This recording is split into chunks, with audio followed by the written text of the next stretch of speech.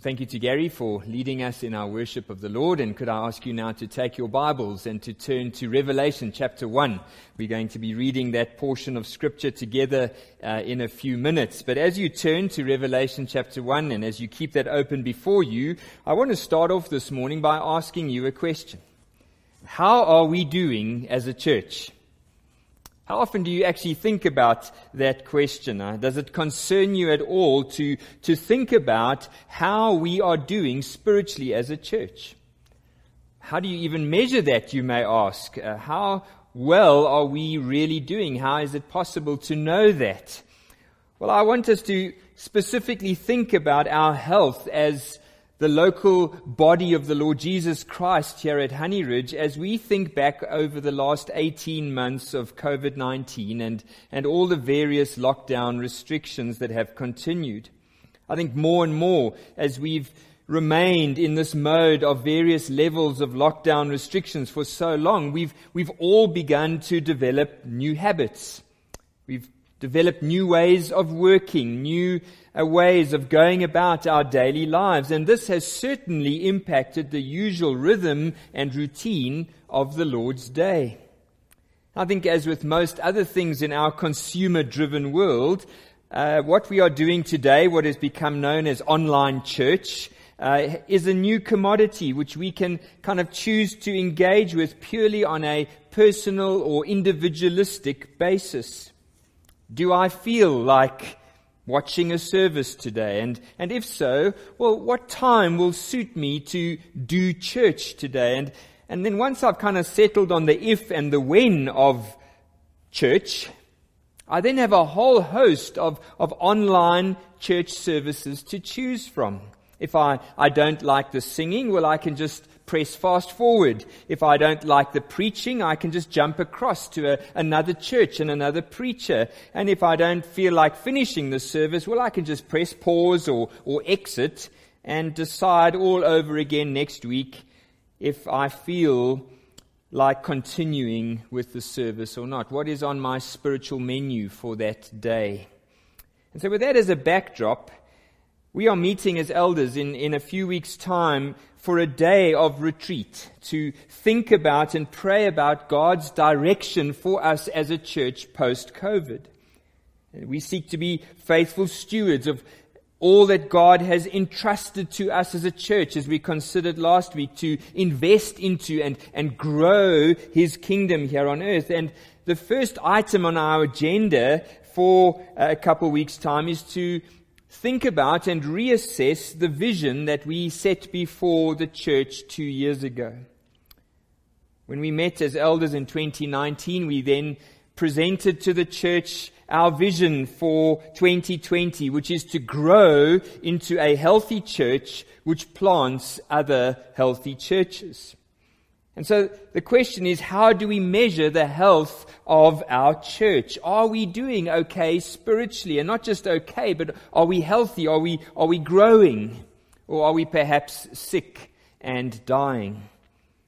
Back in 2019 at our QGM and then at our members' meetings since then, we've proposed that a healthy church is a learning church, a worshiping church, a caring church, and an evangelizing church. And our goal over the next 2 months as we commence this new series in the 7 letters to the 7 churches in Revelation is really to hold ourselves up to the light of God's Word and to kind of have a post-COVID spiritual health checkup to see how we are doing. How do we measure up to God's standard of spiritual health as a local church?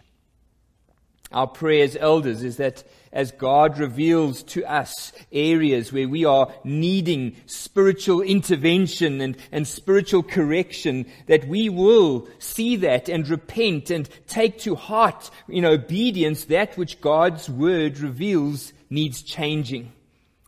And where we are doing well in certain areas, that we would affirm and guard those areas from pride and complacency.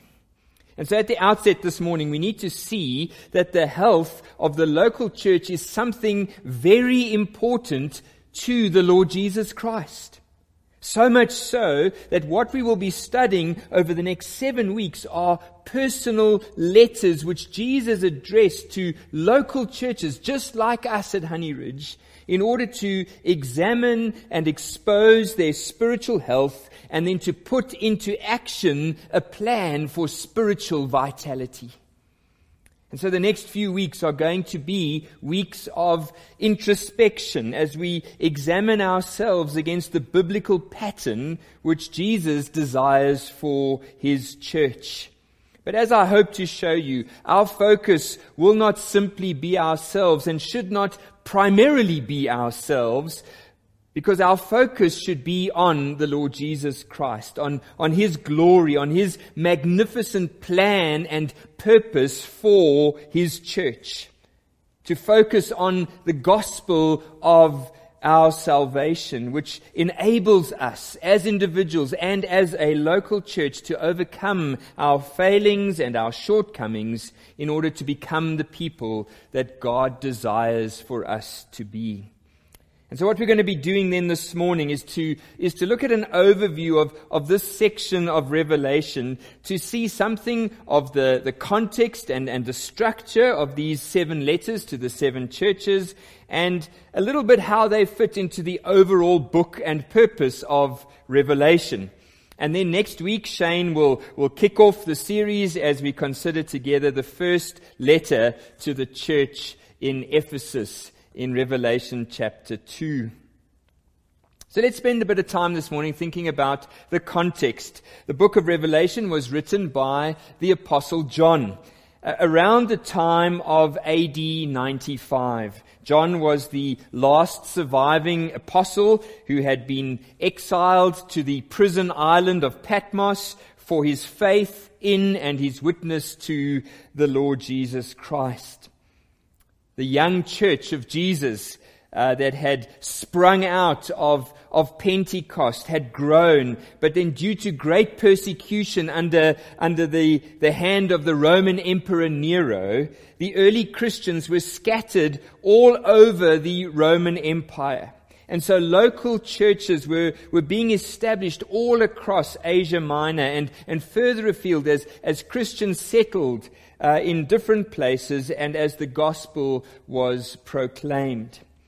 Many of these churches, we can read about them, they were planted by, or at least established by, Paul during his various missionary journeys that we read of in the book of Acts. And then as you read through the rest of the New Testament, much of the New Testament is letters written by Paul to these churches to address issues that had arisen in them, and to teach the churches the truth of the gospel, to teach the churches the doctrines of the Christian faith that had been taught to the apostles by Jesus himself, and then to encourage the believers to live out their faith in the midst of a hostile world where God had chosen to establish them as congregations, as His witnesses.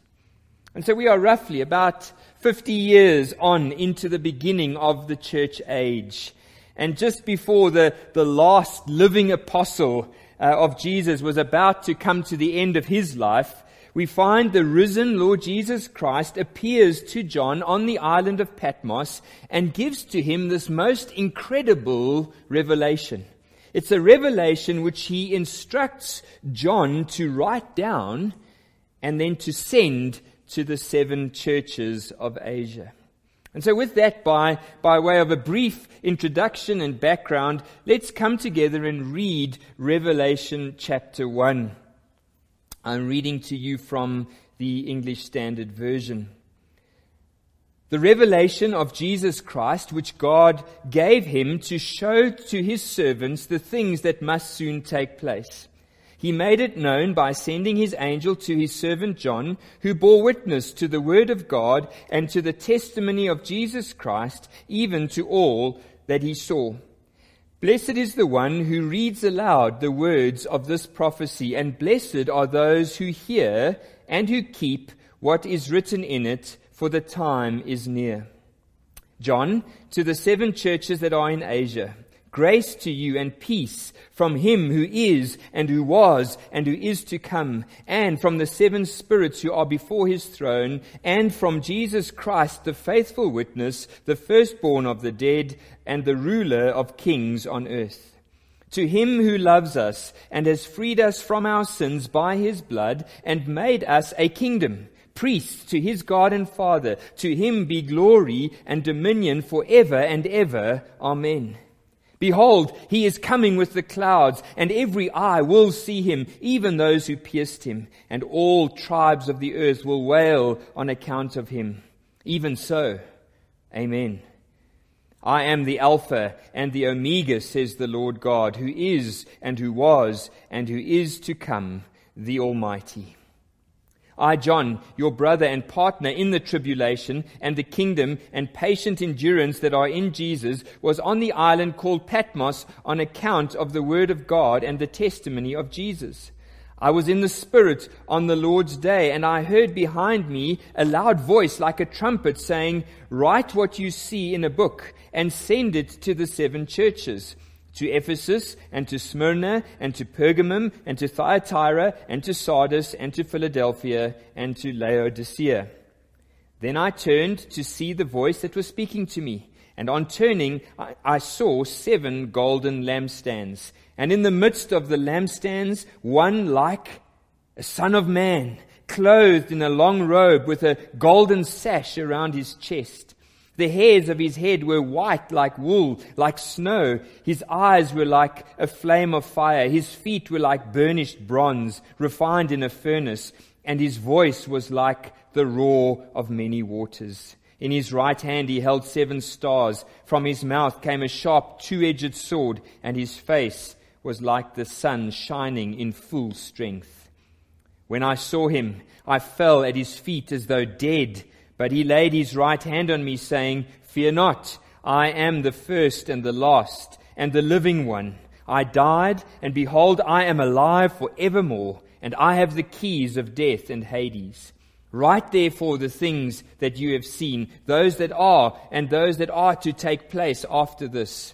As for the mystery of the 7 stars that you saw in my right hand, and the 7 golden lampstands, the 7 stars are the angels of the 7 churches, and the 7 lampstands are the 7 churches." What an exciting introduction to a book. Can you just imagine yourself back in that time as a young church in Ephesus or Sardis or Philadelphia, and you were facing persecution.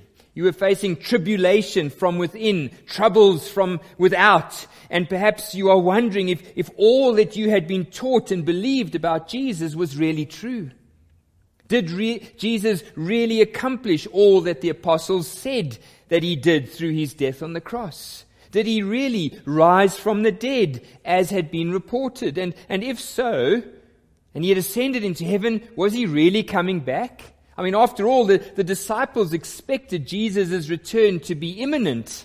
And now they are all dead except one, and most of them were cruelly tortured and martyred for their faith. And the last one, John, is now very old and living out his last days on this remote prison island of Patmos. This hardly sounds like the great kingdom that Jesus spoke about in his parable of the tiny mustard seed, which would grow into a great tree that would cover the earth.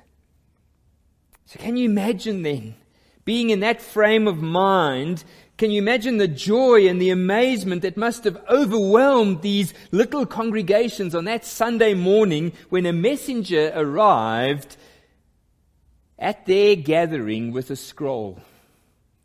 A letter from the Apostle John on the island of Patmos. A letter which contained a personal message from the risen Jesus Christ himself.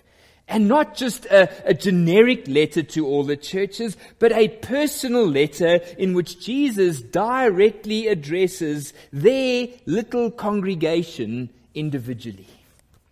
Can you imagine the impact that the reading of this letter of Revelation must have had on those early Christians? Well, I hope to show you today that this letter of Revelation is meant to have the same impact on us today. For Jesus instructed that this letter be written and read aloud, not just to the 7 churches of Asia, but to us today. And the words of the risen Jesus to those 7 churches in AD 95 are words which are just as real, just as personal, just as challenging, just as encouraging to us here at Honey Ridge today as they were to those original hearers almost 2,000 years ago. Verse 3, blessed is the one who reads aloud the words of this prophecy, and blessed are those who hear and who keep what is written, for the time is near. Well, that's the first part of our consideration this morning as we think of the context of this letter. But now let's move on to the structure. And before we can look at what Jesus had to say to each of the churches in the weeks ahead, I want us to spend a few minutes looking at the overall structure of these letters to the 7 churches and how they fit into the overall book of Revelation.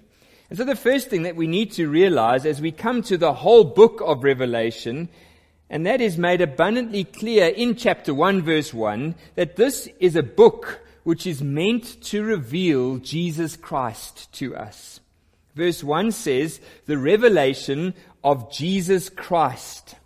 Now this could mean that it is from Jesus Christ or that it is about Jesus Christ. And I think most scholars would agree that it is both. The book of Revelation is about King Jesus, and it is a revelation from God about what Jesus has done and is doing and will still do as he rules and reigns over his kingdom.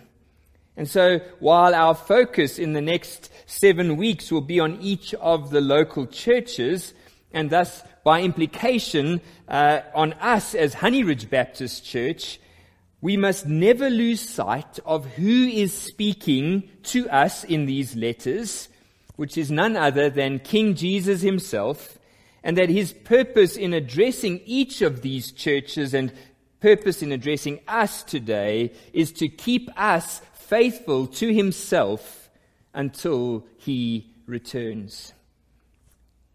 You need to understand as you read the book of Revelation that the second coming of Jesus is always in sight. It's always imminent. And while we won't be exploring the details of that in this series, we must constantly keep in mind that Jesus has not forgotten his church. On the contrary, Revelation is written to the churches to remind them, to remind us that Jesus is reigning right now. He's reigning over their persecution. He's reigning over their tribulation. He's reigning over corrupt governments. He's reigning over Satan's evil agenda. He's reigning over worldwide pandemics and economic crises. He is reigning and he is returning, and we are called to wait patiently and faithfully for him to return. Notice how John echoes this imminence of Jesus' return as we've just considered over the last 2 weeks in our series in the parables. In verse 1 he says to us that this is a revelation to his servants of the things that must soon take place. And again in verse 4 he says the time is near. There is a tone of urgency to all that follows in this letter to remember that Jesus is coming back, and he is coming back soon. But secondly, I want us to see that the whole book of Revelation is not only about Jesus Christ, but it is addressed to the churches of Jesus Christ. And this is crucial to not only understand the 7 letters to the 7 churches, but to realize that this whole book is written to and meant for the church, for us. Revelation is not a book which focuses on the nation of Israel and God's purposes for national Israel at some future millennial age. No, it is a book written to the true Israel of God, to the church of Jesus Christ, as we live and face tribulation while we wait patiently for His return on the clouds, as verse 7 says. I think if anything is meant to set the tone of both exalting Christ and then encouraging the church, it's the greeting that we find in verses 4 to 8. We see that this letter comes to us from the very throne room of our triune God in this greeting of grace and peace in verse 4 and 5. And we see that the grace to you and the peace to you comes from who? It comes from God the Father, from Him who is and who was and who is to come. I am who I am. This is from God the Father. Secondly, we see it is from God the Holy Spirit, from the seven spirits before His throne. And then thirdly, God the Son, from Jesus Christ, the faithful witness, the firstborn of the dead, the ruler of kings on earth. Comes to us from the King of Kings. What an amazing encouragement to a struggling church, to have its eyes lifted to consider the sovereign God of the universe who is concerned about us. He is concerned about our spiritual health and well-being. To consider that grace and peace from this triune God is ours who is in Christ. Notice how the greeting sets a gospel tone to this whole letter as we see who we are because of what Jesus has accomplished. Verse 5, to Him who loves us and has freed us from our sins by His blood and made us a kingdom, priest to His God and Father, to Him be glory and dominion forever and ever. Amen. Once again, here in these verses, we see that the whole storyline of the Bible terminates on Jesus Christ and His work on the cross. It's a work of fulfillment of all the Old Testament covenant promises made with Adam and Noah and Abraham and Moses and David, in which all the nations of the earth will find their blessing and salvation in Jesus Christ as the eternal people of God. Can you imagine what an encouragement this must have been to all these little churches who were made up of both Jews and Gentiles who had come to saving faith in the Lord Jesus Christ? They had been scattered from Jerusalem, driven away from the boundaries of national Israel. The temple had been destroyed in AD 70. The earthly kingdom was gone. The religious system was gone. And now they are reminded that because of the work of Jesus on the cross, they have been made into a kingdom people of God. They have become priests to serve God.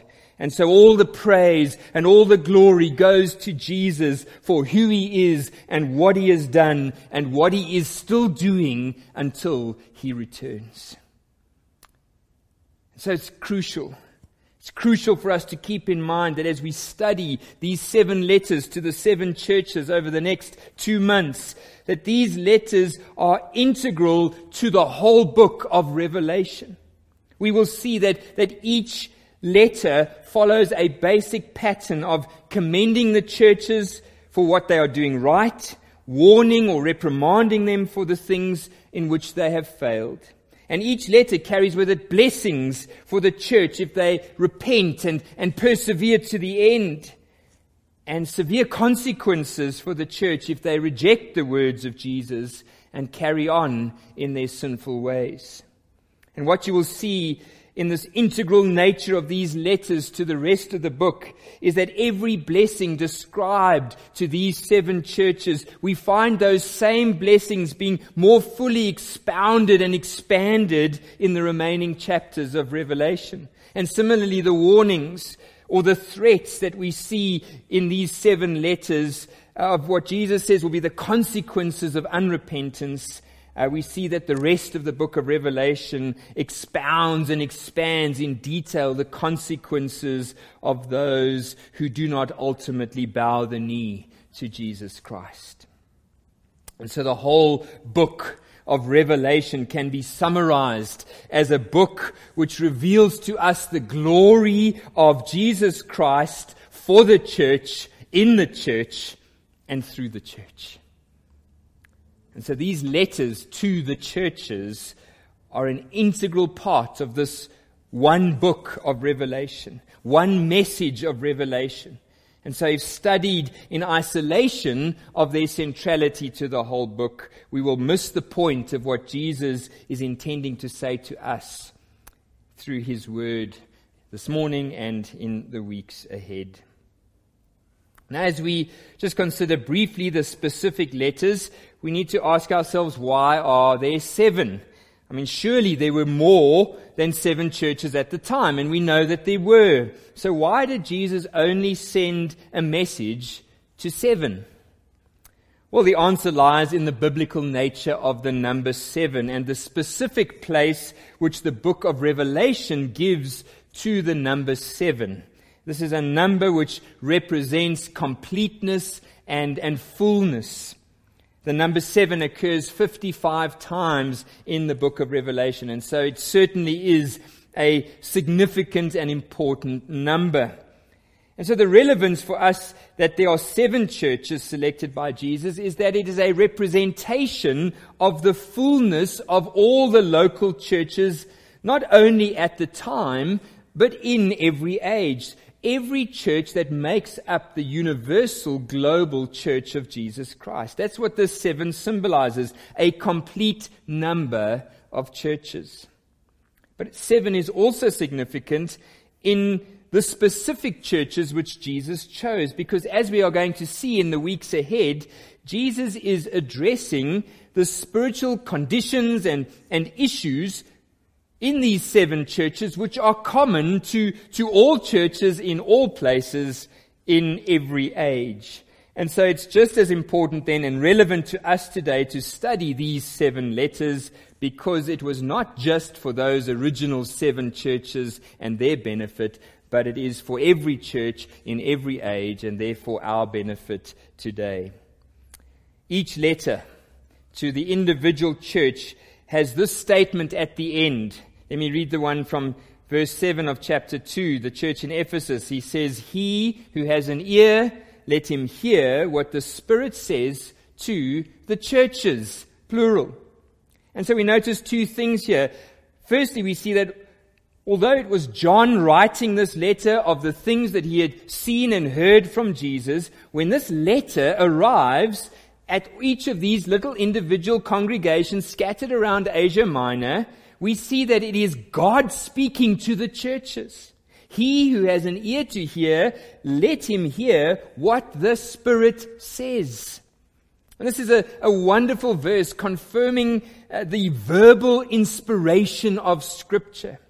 It is God-breathed, and even though what we are reading in our Bibles today was recorded in a book 2,000 years ago by a man called John, it remains the very Word of God. It is God speaking to you and to me by His Holy Spirit today. But we also see that it is the Spirit speaking to the churches, plural. In one sense, the letter is specific to each congregation in their context, but at the same time, it is a message from God to all the other churches, and by extension, that includes us at Honey Ridge today. And so, just as each letter was read to each of the other 7 churches, so too all the letters today are to be read and applied to all the other churches of Jesus Christ, wherever they may be, in whatever age they may exist. So let's just recap. We've seen that it is none other than the God-man, Jesus Christ, who is speaking to the churches. We've seen that what He says is meant for us. It's meant for us as the Honey Ridge Baptist Church in Johannesburg in 2021, in the midst of a pandemic in our country and across the world. And it is a call to listen to and hear what the Spirit of God is saying to us today and in the weeks ahead. And its purpose is to encourage us in the face of opposition, in the face of tribulation, to persevere until Jesus Christ returns. Now, before we are ready to consider the first letter to the church at Ephesus next week, we must just clarify some basic terminology which Jesus uses in these letters. And he explains that terminology to us in the introduction in Revelation chapter 1. And so we see in verse 10 that John says, "I was in the Spirit on the Lord's day, and I heard behind me a loud voice like a trumpet saying, 'Write what you see in a book and send it to the 7 churches.' Then I turned to see the voice that was speaking to me, and on turning, I saw 7 golden lampstands, and in the midst of the lampstands, one like the Son of Man. And then verse 16, in his right hand, he held 7 stars." Now, there already, as we will see if you read through the rest of the book of Revelation, is the beginning of some tremendous and dramatic pictures that are introduced in this book. 7 golden lampstands, one like the Son of Man, and in his right hand 7 stars. And when John sees this, he falls to the ground as though dead, overwhelmed by the glory of what he has seen. And I skipped out some of that glory in verses 14 to 16. But as he falls to the ground, Jesus places his right hand on John and says to him, "Write the things that you have seen, those that are and those that are to take place after this." Verse 20, "As for the mystery of the 7 stars that you saw in my right hand, and the 7 golden lampstands, the 7 stars are the angels of the 7 churches, and the 7 lampstands are the 7 churches." So the lampstands are quite easy, because Jesus says the lampstands are the 7 churches. So as we encounter the lampstands in the weeks ahead, we know that each church is represented in this vision by one of these lampstands. But what are the stars? The stars are not so easy, because Jesus says that they are the angels of the 7 churches. And so we will see as we move on to chapter 2 and chapter 3 that each letter to each of the local churches is actually addressed to the angel of the church in Ephesus, or the angel of the church in Smyrna. So who are the angels? Well, some have held that the word angel means messenger, and so this is simply referring to the pastor or the elders of the local churches. The problem is that the word angel or angels is used almost 80 times in the book of Revelation, and every other time it is referring to the angelic beings who worship around the throne of God and serve him and do his work on earth. And so it would seem very unlikely that Jesus is using the word angel here differently when he speaks in connection to the churches. And so I think the clearest understanding seems to be that Jesus is referring here to specific angelic beings, angels in the normal understanding of angels in the rest of Scripture, who are the representative guardians of each of these local churches, who are messengers and servants of God to oversee and care for the churches of Jesus here on earth. Greg Beale in his commentary makes the important comment here that this connection to the angels of the individual churches is an important reminder to the churches that their existence, our existence here on earth, is primarily a spiritual existence. We have a heavenly connection. We are meant to understand that much of what plays out in this physical world is only a small part. It's a partial reality of the true reality which is playing out in the spiritual dimension. A reality which will be fully revealed when Jesus returns to bring about the new heavens and the new earth. I think in actual fact, this understanding of the physical dimension and the parallel spiritual dimension playing out over the course of history is a key to understanding much of the rest of the book of Revelation.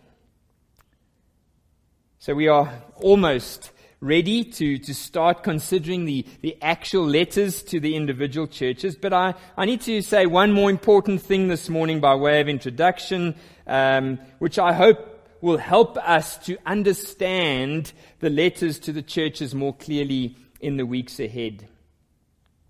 In the 7 letters which follow in chapter 2 and chapter 3, we find that only 2 churches are commended unreservedly.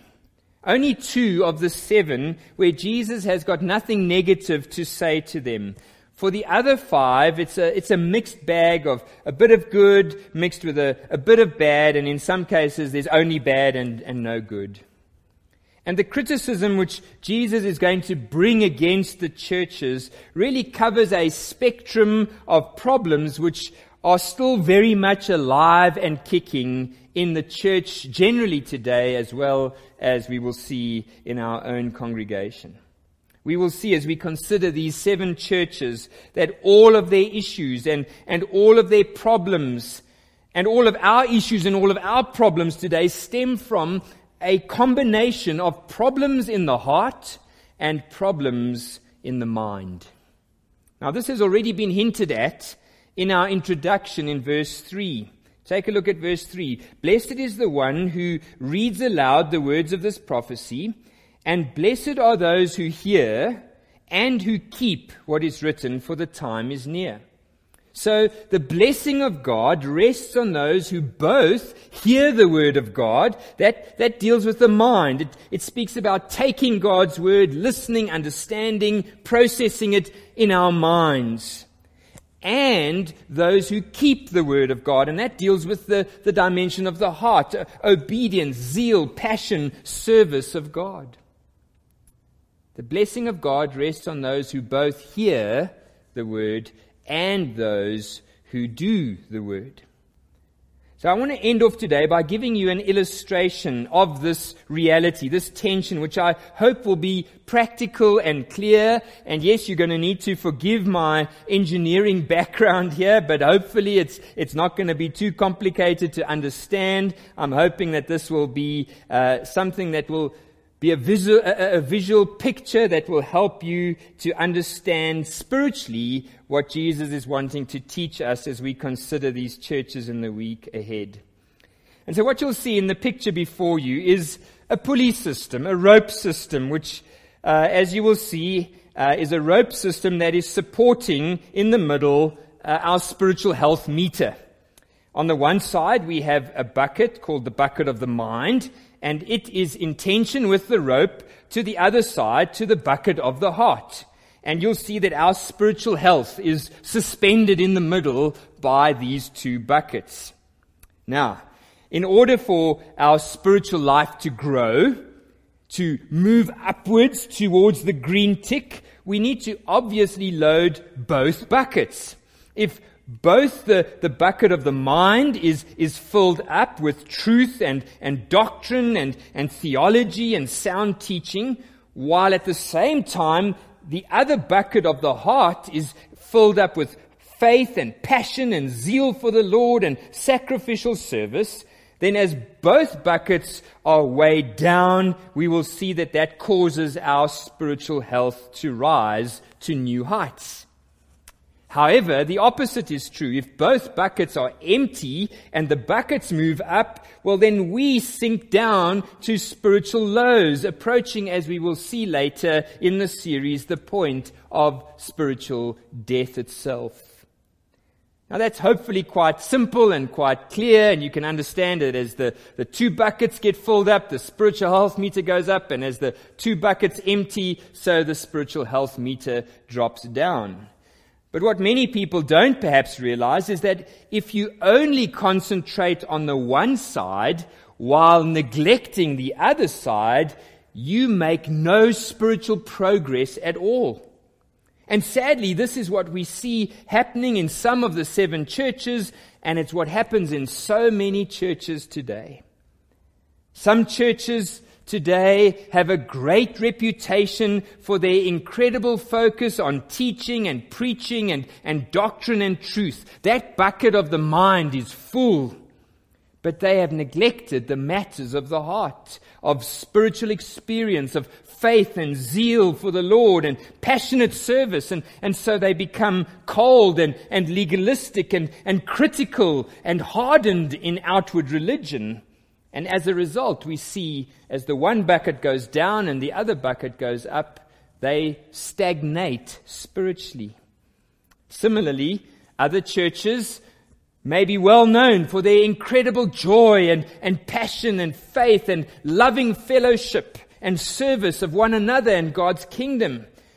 But while they're filling up that bucket, they neglect the bucket of God's word and truth, and they minimize and they downplay doctrine, and they end up drifting into false teaching and various forms of error, which leads them away from Christ. And so in both cases, their spiritual health stagnates.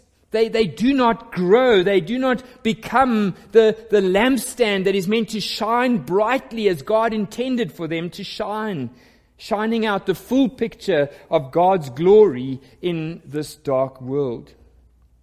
And so I want you to see as well from this illustration that balance per se is not the solution. You see, many Christians will urge us to be balanced when it comes to matters of the heart and matters of the mind. And often what they mean by that is, don't worry too much about either. Just have a little bit of theology and a little bit of love and you'll be balanced.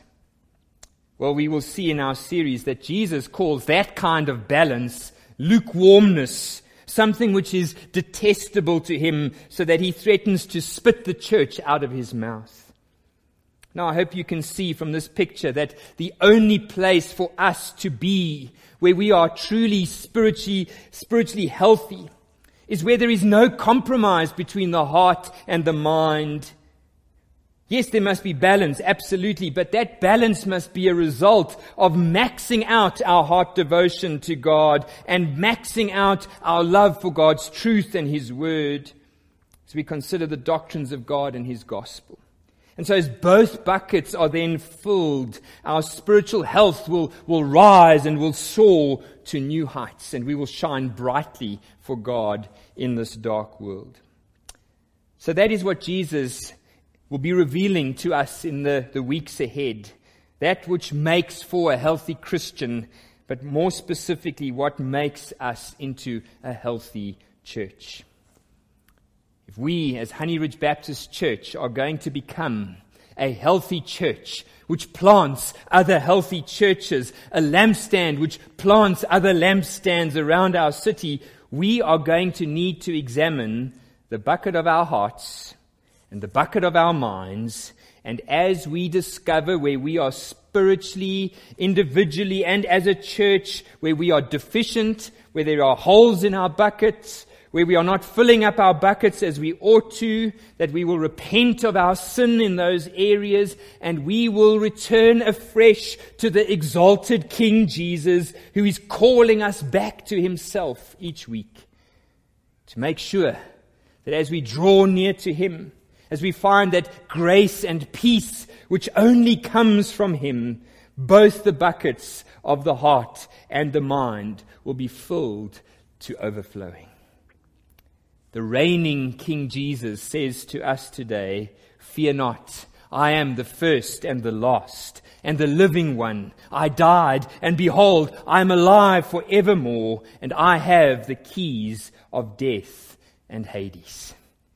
Where would you rather be over the next 7 weeks than right here where Jesus is speaking to us as His special people here at the Honey Ridge Baptist Church, that we might become the lampstand which conquers, the lampstand which perseveres to the end, the lampstand which multiplies other lampstands, all to the glory of Jesus and His kingdom.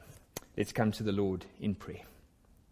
Father, we want to thank You so much for Your word this morning, and we want to thank You particularly for this book, this letter of Revelation that was written to these 7 churches. Lord, as You were reigning in sovereign power in the glories of heaven. You saw struggling churches in persecution and turmoil and tribulation. And you knew that what they needed most was a clear vision of you. Oh Lord, as we look back over the last 18 months, almost 2 years now, of a season of turmoil and tribulation, as we consider what this pandemic has done across our world and across our country, as many have lost loved ones to this pandemic, as we consider what it has done to our economy, as we consider all that the stresses and strains of life have poured out upon us and restricted us as a church. Oh Lord, how much do we not need the same vision of the Lord Jesus Christ today? A vision of you reigning sovereignly on the throne of heaven, ruling over the kings on earth. A vision in which you remind us that you have conquered death. You hold the keys to Hades and death. You are alive forevermore. Nothing is taking you by surprise. You have not forgotten us. You have not left us alone. But you are at work, and you want us to draw close to you. And so we pray, Lord, that as we work our way through these 7 letters over the next few weeks, we pray, Lord God, that you would speak to us as the Honey Ridge Baptist Church, that you would prepare our hearts to be ready to receive the food of your word each week, that you would shine your light into our hearts individually, as families, and corporately as a church, that you would reveal to us the ways in which we have fallen short of your glory, and that we would heed your call to repentance and perseverance. Lord, we long for you to do a great work among us here at Honey Ridge. We long to be the lampstand that you have called us to be in Johannesburg. And not just a lampstand that shines brightly in order to draw attention to ourselves. No, a lampstand which reflects your glory, which points people to Jesus Christ. And yes, Lord, a lampstand that in the years to come, by your grace and enabling, would multiply and produce other lampstands that would shine brightly for you across our city. So give us this zeal and this passion that you have for your glory, and for us as the church to be the vehicle of your grace and your gospel here on earth. And may you be pleased to do great things amongst us and in us and through us. We pray this all in Jesus' name and for your glory alone.